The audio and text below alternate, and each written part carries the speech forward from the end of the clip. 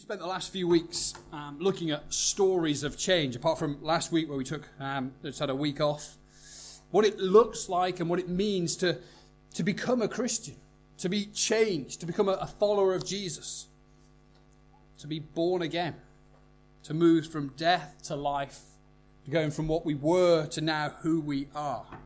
We looked at the stories in the book of Acts, individuals who heard about Jesus, heard who he was and what he'd done, and were brought to a point of responding. Think of the Philippian jailer who witnesses the earthquake. We did that a couple of weeks ago. Fenton talked to us from that passage. What must I do to be saved? And we see that immediate change in him, where he gathers his family round, they listen, and then they respond. They believe, they are baptized. They, along with Lydia in this place called Philippi, they begin a church, a gathering of people who meet to worship Jesus and to live for him. We saw Jews and Gentiles, Saul, Cornelius, the Roman centurion. People affected and changed completely by the message of Jesus.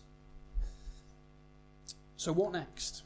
What are we going to do next? Well, Joan's already given us a little taster. Actually, I did think whilst Joan was up here, I shouldn't bother. We should just read that again. That would probably be good. We read that 5 times. We're going to look at what happens after that change. What are we being changed to? Because it's fairly evident often what we're being changed from. But what are we being changed to? What does it look like to be a follower of Jesus? So over the next 3 weeks, we're going to look at that under 3 headings. We're going to look at the attitude of a disciple, the actions of a disciple, and then the expectations of a disciple. So looking at 3 just different approaches, different points of what it means for a person, a man, a woman, a boy, a girl, to follow Jesus.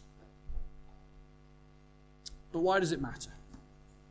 Why does it matter to us what it looks like to follow Jesus? Well, simply here, if you are already a follower of Jesus, then this is part of God's plan for us.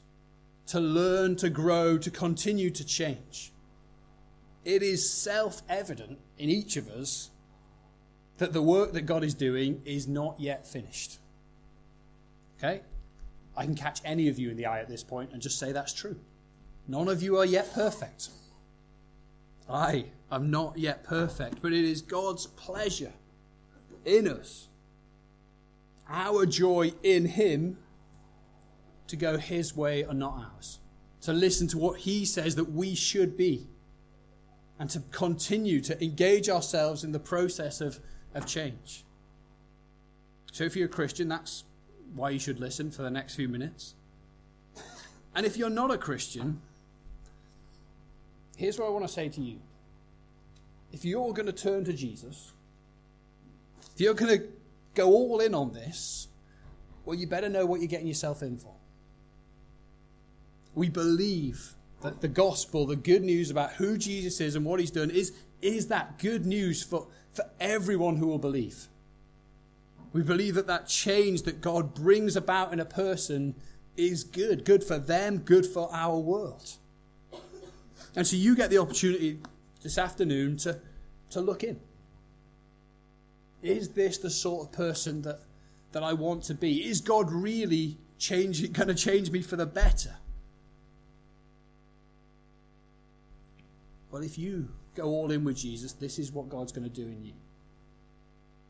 He's going to give you this attitude of humility. That's ultimately the headline for what we're doing today. Humility, the attitude of a disciple. So let's get into that story that Rachel's just read to us.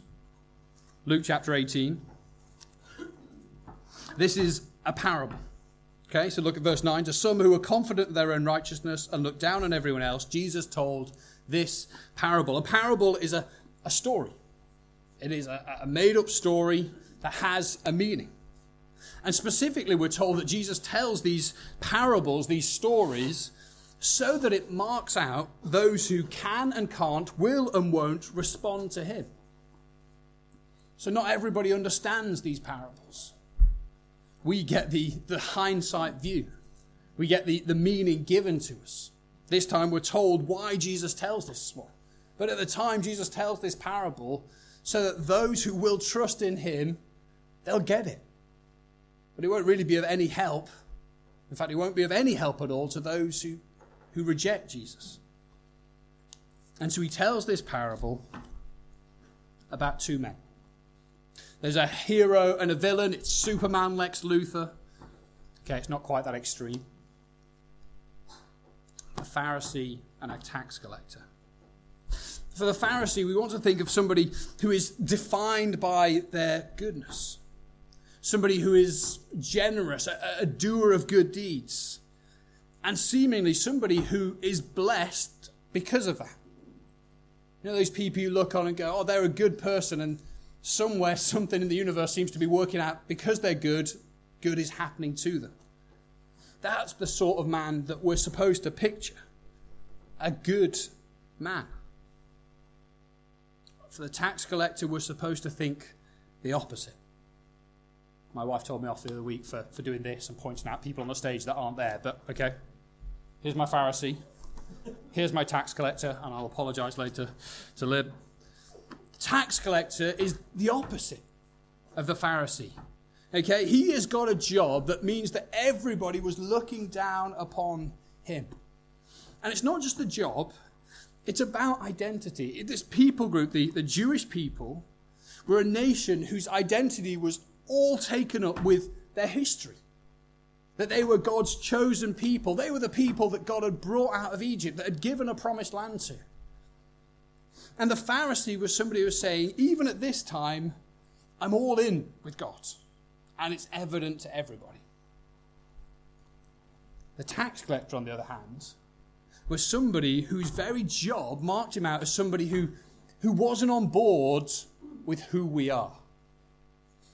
Because the nation of Israel had been taken over as part of the Roman Empire. They were no longer in charge of themselves. The Romans were their overlords, and a tax collector is somebody who'd gone to work for the Romans. So put aside any thoughts you've got about tax collectors, good or bad, probably bad. This man was a sellout. He wasn't a believer. He wasn't really one of us. He was an outsider, even as he's on the inside. So this is a comparison of jobs, yes, but a comparison of national identity. One who represents us and one who has betrayed us. One who is for God and one who has given up on God out of his own defeatist selfishness. And if Jesus was to take a straw poll as he's telling this story, and he's to ask the crowd, okay, guys, tell me now, which one of these two men, Pharisee, tax collector, which one is right before God? Which one has right standing? Which one is God pleased with? But if he had taken a poll, 100% of people would come back and said, the Pharisee. And that can be hard for us if we've been from a church background, if you're familiar with the Bible stories. We see the Pharisees as the bad guys, but people then wouldn't have. They were good guys. And every hand would have gone up. It's the same as I've asked you last season, at the start of the Premiership season, who's going to win the league? Man City or Cardiff City? Okay? Engaging with the football fans. Okay? It's not even close. Cardiff City just promoted, no money. Man City, most expensive squad, best players, just won the league. Everybody would say Man City. Or if I was to say to you at the start of a Strictly series, who's gonna win? Is it the girl who was a professional singer and dancer, who's now dancing, or is it the fat, overweight MP? Who's going to win Strictly? It's not Anne Widdecombe. I try and engage different audiences there, my illustrations. Everybody is all in on the Pharisee because he's a good man and he knows it. So let's look at the Pharisee. Listen what he does. These two men, they go up to the temple to pray. They come to approach God. Verse 11, the Pharisee stood by himself and prayed, God, I thank you that I am not like other people, robbers, evildoers, adulterers, or even like this tax collector. I fast twice a week and give a tenth of all I get. Two things for us to note that sum up his approach to God here in this prayer. First thing he says, this is what I'm not. I am not like other people. I'm better. Second thing, God, this is what I've done. I fast twice a week and give a tenth of all I get. It's about what I'm not and what I've done. The tax collector, on the other hand, let's have a look at him. Verse 13, but the tax collector stood at a distance. He would not even look up to heaven, but beat his breast and said, God, have mercy on me, a sinner. His prayer is this: God, I need you. God, I need you. It's interesting that Jesus marks out their standing positions. So we're told that the Pharisee is stood by himself. He walks into the temple and he wants to distance himself from those people. And to be honest, I'm a bit better than these people. I don't want to be... I'll just make sure he's stood by himself. And geographically, what he does, he isolates himself and says, even in his standing position, I'm better than anybody else who's in it. But notice the tax collector. The tax collector does that thing where he squeezes into the back of the temple. And he's not looking at anybody else. He just knows that I can't be anywhere near God. And it's not as though God stood at the front of the room, but it's like he's done that thing where he snuck into the back of the room and just shuffled onto the back seat. Doesn't want to be near anybody else. He stood at a distance. These two men so different. One so good, the other so broken and, well, in his words, sinful. The tax collector says, it's all about me. Even as he engages with God, it's all about me. But for the tax collector, the Pharisee, the tax collector just knows that he's got no leg to stand on before God. He is a sinner and in need of mercy. He cannot even look up. His head is bowed. He's broken. He's got no rights being there. But he is there. And he's entrusted himself to God's mercy. That is the posture of a Christian. Bowed down before God, seeking mercy. And maybe just like the crowd would have been in Jesus' day, that surprises us. Because we imagine a Christian to be much more like the Pharisee. Our culture puts out Christianity and says Christianity looks like this. It looks like Ned Flanders, a do-gooder. It looks like somebody who means well, who does good things, and to be honest, is a little bit up themselves. I think that's often what Christianity is purported to be. But Jesus shocks that crowd, and maybe he shocks us with those final words. I tell you that this man, the tax collector, rather than the other, went home justified before God. Jesus says, Cardiff won the league. Ed Balls won Strictly. The tax collector, the sinner, the self-declared, broken rebel against God is the one who is right with God. Because he asks for mercy. He knows that he's got nothing to offer God. He can only receive from God. The tax collector, the notorious sinner, the man with no claim of goodness, no CV of good deeds, he goes home justified, declared right with God. Because God loves the humble and opposes the proud. God gives grace and favor to the humble and opposes the proud.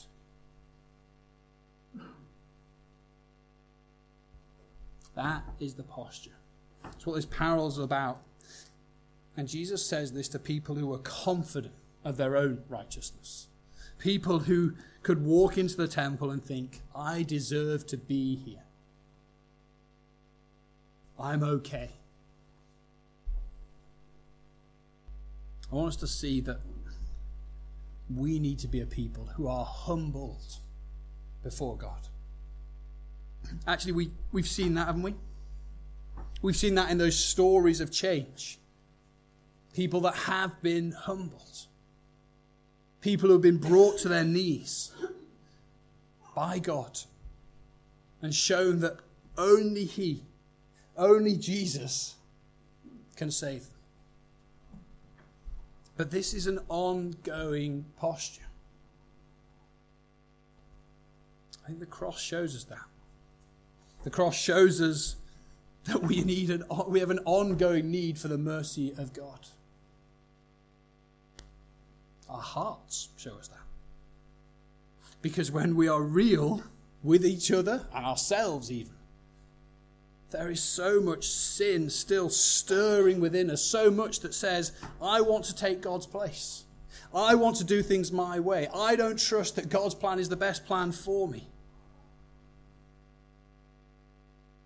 But the cross shows us the penalty for that sin. It shows us that God is so opposed to who we naturally are that the only penalty is death. But the cross also shows us that Jesus paid that death for us. We look at the cross and we don't see a balance sheet which says Jesus is going to contribute 70%. And the other 30% is left down to you. This is not a mortgage where you need a deposit. If I can just get myself up to a 10% deposit, then Jesus will provide the rest and I'll pay it back over time. And the cross is, it's all Jesus. The only thing we contribute at the cross to our salvation is the very wrongdoing that causes Jesus to go to the cross. And that sin has been paid for gloriously, wonderfully by Jesus. And that should humble us. It should bring us to the point we are recipients of mercy. But we have an ongoing need for God to continue to show us mercy because we have an ongoing problem and battle with sin. And specifically with pride. I want to add another voice into our conversation. Okay, I'm adding another point to the service notes. I'm sorry. This is what happens when I prepare sermons. I add and change things. And so here's point 2, which fits in between the other two. Pride, a two-headed monster. So this other voice that I want to add to our conversation this afternoon is the voice of a character called Screwtape. Uncle Screwtape, the fictional creation of C.S. Lewis. C.S. Lewis was an atheist who became a Christian, an author, a professor at Oxford University. Wrote the Narnia series. Some of you may have seen the films or read the books. He wrote a book called The Screwtape Letters. Letters from a senior devil to a junior devil. And Lewis wrote this to Christians. And what he was doing is trying to get into the head of the enemy of Christians. The Bible is clear that there is an enemy of God's who then becomes an enemy of God's people, Christians, who's actively trying to turn us from God, to stop us trusting in Him, to pull us down. And Lewis says, I want to try and understand the enemy. It's going to be instructive to understand how the enemy might attack us. And so this book is a series of letters written from Screwtape, the uncle senior devil, to the junior devil, Wormwood. And Wormwood has what's called a patient. Okay, this is a Christian who he has been given charge of to seek to pull down and destroy. Here's how he writes. Screwtape to Wormwood about humility. I see only one thing to do at the moment. Your patient has become humble. Have you drawn his attention to the fact? All virtues are less formidable to us once the man is aware that he has them. But this is especially true of humility. Catch him at the moment he is really poor in spirit and smuggle into his mind the gratifying reflection, by Jove, I'm being humble.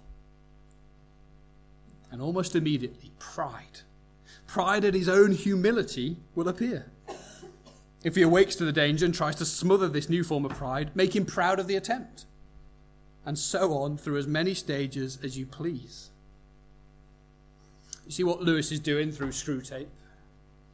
He's analysing the Christian and pointing out that there's this battle going on between pride and humility. Humility is what God's creating in us, this need for him, this desire for mercy, but pride is a relic of the old self. It's what we're born with, this desire for me to be honoured and worshipped and respected and seen.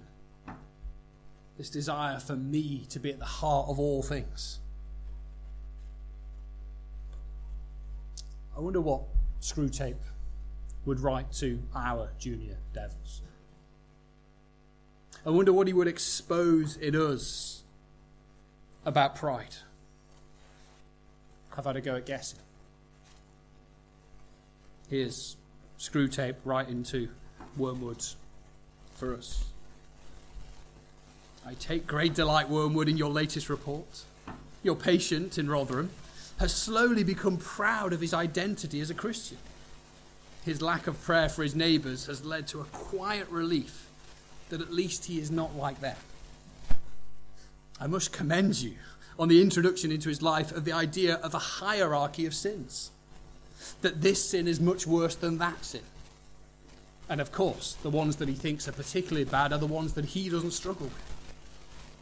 So much so that as he walks into the house of our enemy, into church, he's not looking for any help in his life, just a reaffirming that he belongs, that he's good enough, that he's not like those other people. I think that, okay, back to Ben speaking now.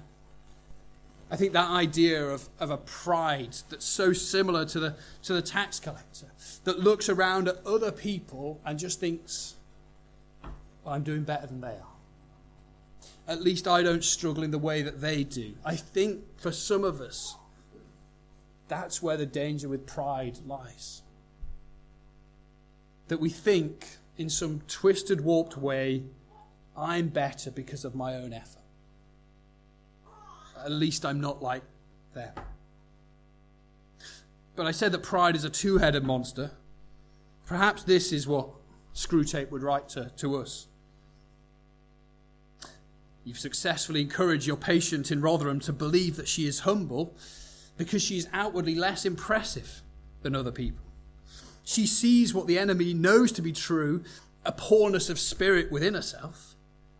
But instead of running to him with it, she instead pulls away. She looks instead at others in the church and wishes that she was more like them, more confident, less broken. And that seed that you planted, my dear Wormwood, if only I was more like Mrs. Smith, then God would love me. Oh, that was genius, Wormwood. For of course, Mrs. Smith is exactly what we hate. She is a gifted person who serves him with no thought of herself. And we in no way want your patient to be like her. But we do want her to want to be like her, so that she can be admired and loved. That path will spiral the patient delightfully away from our enemy. You see, there's the obvious pride. A pride that wants to stand at the front and wants people to acknowledge and worship me. Wants people to know when I've done good. But there's also the inversion of pride. A pride that wants that, but despairs because I can't have it. That is not humility. That's just pride at the other end. I wonder which of those that we are struggling with, maybe both. So what do? Well, we look to the cross. And we see the ugliness of both of those. That we would ever set ourselves in God's position to be worshipped. And we wouldn't use those terms. But we want to be honoured. We want people to thank us and praise us and say what a good job we're doing. And we despair if people don't. And we see ourselves as less than valuable, less than loved. Because we don't have that gifts or generosity or kindness that others do. And we look to the cross and see the ugliness and the cost of that pride. And then we see that Jesus paid the price for it. I could go on, but I want to finish at some point this evening. Let's look at consequent humility towards others. So that's looking at the vertical. Our relationship with God, that we need to be humble before God. But that humility, when we have a right relationship with God, when we understand the gospel, all that Christ has done for us, then that overflows into our relationships with others. Because it sets us in a position of security. I am accepted by God, justified before God. And therefore, in my relationship with others, I don't need them to build up me. I don't need them to puff me up. I don't need to use them so that I'm better, I'm higher. Because God knows me and loves me and sees me. Because of that, then we are free to serve others. Because the good news of Jesus, the gospel, changes the rules of engagement for a person living in this world. It's no longer, it's me or you. And if I serve you, then I could risk losing out. Because what if you don't reciprocate? What if I'm kind to you, but then you're mean to me? I lose out. But if I'm loved eternally by the eternal God, now and forever, then I've got nothing to lose. It's no longer a zero-sum game. We are free then to serve others, to be humble in the place where God has put us. And humility is a beautiful thing. When you see humility in others.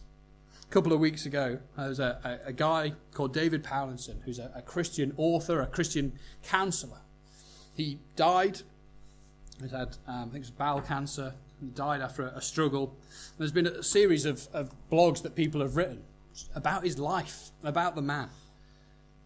And it struck me that as I read these people reflecting on knowing him, and again, what people said about him was that he was humble. It's a guy who's respected by Christians all around the world, who would go and speak at conferences, and he would be the guy people would want to hear. But listen to these reflections about this man. I didn't hear a single word he said, but I could tell by his posture, the way he leaned in and listened, that he was valuing her as a person. Yet he was attentive. Summarizes how much I need to learn about love without realizing I'd put her in a box called mental illness and dehumanized her. That single theme, rediscovering the person, sums up David's life. It's a guy who's saying, I'm not good at loving other people. But I saw in this guy his posture. Another guy said of him, several of us asked him questions about counselling. This is a Christian conference, about pastoral ministry and about issues in our own lives. Except for our questions, David talked almost the entire time, so several hours. It was one of the few times I can remember in life where someone dominated hours of conversation as an act of humility.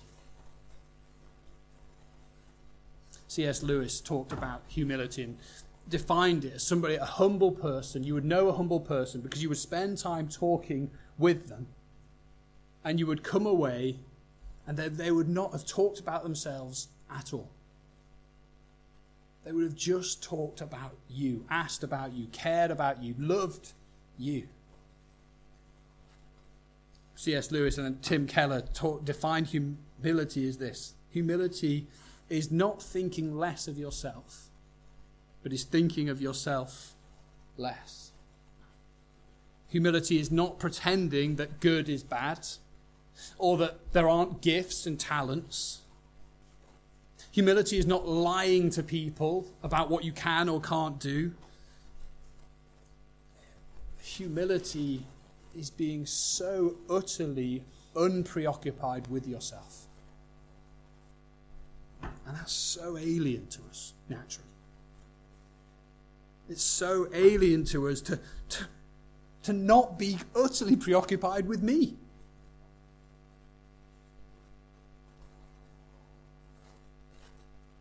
Humility looks like somebody who just is so invested in somebody else. That's why I read those quotes about David Pallinson, because that was the consistent observation of this man. That he cared for others. That he had no thought to his own reputation or his own... It was about them, whoever it was that he met. Whether it was some lady with mental illness in his church, or some random pastors that he'd never met, he just wanted to serve them and love them. When we meet somebody like that, you want to spend more time. There is something attractive about humble people, and I think we want to be humble people. Because of what God has done for us, we want to love others, and we are freed up to love other people. So then finally the question is, well, how? How do we humble ourselves? Again, listen to those words of Jesus. I tell you, this man, the tax collector, rather than the other, went home justified before God. For all those who exalt themselves, lift themselves up, will be humbled. And those who humble themselves will be exalted. How do we humble ourselves? In this book on humility, funnily enough, by C.J. Mahaney at the back, he's got a list of 17 things. I decided I wasn't going to do all 17. I might send them out in the week for us to reflect on. It's so helpful. But let me just pull out 4 very quickly. 4 ways in which we can humble ourselves, grow in humility, cultivate humility in ourselves. First one is this: to build humility into our devotional life. A Christian is someone who has a relationship with God and engages in that relationship. Not just a one-off moment of change, but an ongoing relationship with the living God. And so Christians, day by day, come to God's word, that open the Bible, allow God to speak into their lives, and they pray. My old boss in Bristol, Mark, he told me about how his prayer life had been transformed. I think he'd read a particular book, but this idea of needing to be humble before God, needing to address his own heart at the start of every day. And so he came to a point where he starts every day by praying from Psalm 73. It says this: whom have I in heaven but you? And he speaks that truth to himself. What have I got? What have I got except God? Nothing. Left to myself, left to my own devices, I have nothing of lasting, eternal value. And so we want to build humility into our devotional life, teaching ourselves to ask for mercy day by day. Secondly, to be proactive in seeking out the good in others and to praise God for it. To take our eyes off ourselves and to look into the lives of other people and to see God's good hand. To see the gifts that God has given.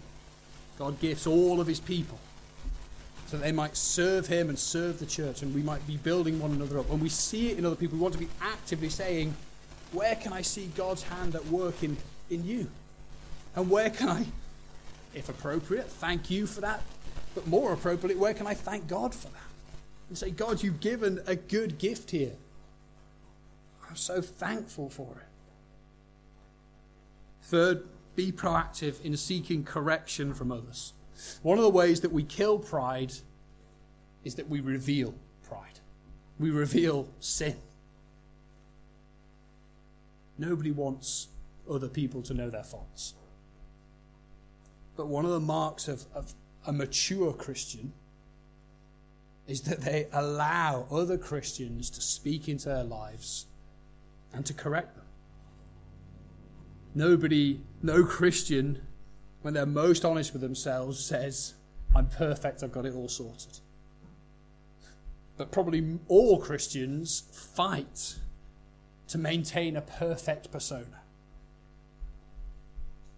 We need to be proactive in seeking correction from others. Allowing maybe one or two people who are closest to you to speak into your lives and to say, hey, this area, that needs work. What you said here, not helpful, not honouring to God. And if we do that proactively, that then hopefully sort of gives us the opportunity to respond well when people correct. Instead of just going, how dare you say that to me? Because that's my heart response. I don't want anybody criticising me. I don't think anybody does. But I need people to work on me. So do you. We all do. But more than all that, the biggest way we humble ourselves is that we look at Jesus. We look again at the cross. We look at what Jesus has done for us. Jesus is, and the cross, the gospel, that is the heart of what produces humility in us. But it's also our example. Jesus is our example of what it means to forget ourselves and serve other people. Here's your homework. Okay? Nobody thought you were getting homework. Sorry, Sam and Josh, I know you've just finished school, but here's a bit of homework for you. Go home and read Philippians 2. Maybe you could do it in your family. Maybe with a partner or a friend. Read Philippians 2. Jesus is the example of humility for us. And the more that we look at Jesus, the more we recognize that we need Jesus, but also the more that we want to be like him. For he is what it means to be truly human in all of his goodness. So I'm going to read that section from Philippians 2 to us as we close. But I think it'd be worthwhile you going away and doing it again. Let me read these words about Jesus. Therefore, if you have any encouragement from being united with Christ, if any comfort from his love, if any common sharing in the Spirit, if any tenderness and compassion, then make my joy complete by being like-minded, having the same love, being one in spirit and of one mind. Do nothing out of selfish ambition or vain conceit.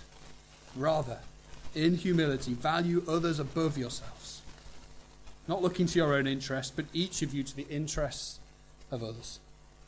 In your relationships with one another, have the same mindset as Christ Jesus, who being in very nature God, did not consider equality with God something to be used to his own advantage.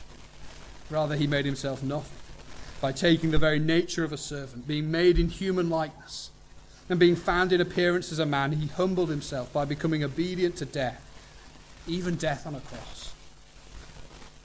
Therefore God exalted him to the highest place and gave him the name that is above every name, that at the name of Jesus every knee should bow, in heaven and on earth and under the earth, and every tongue acknowledge that Jesus Christ is Lord, to the glory of God the Father. Let's pray. Father, we confess that we are not a humble people, certainly not perfectly. We confess that we have so much self-interest at play in our hearts. We confess that we have not believed that your plan is the best for us. Father, show us Jesus. Bring to our minds and our hearts more clearly the cross, the cost of our sin, how little we have to be proud about. Show us again that your grace is given to us as a gift, not by works, so we cannot boast. Father, humble us and then make us humble. Make us a people who will humbly serve one another and those around us in our community, that we might show even a little of what Jesus is like, that we might witness to his glory, that the world might see in us this change, and that we might be able to point the world to the one who has changed us. Father, we trust that our sin is forgiven because of Jesus. And we pray you would continue to work at change in us. For your glory we pray.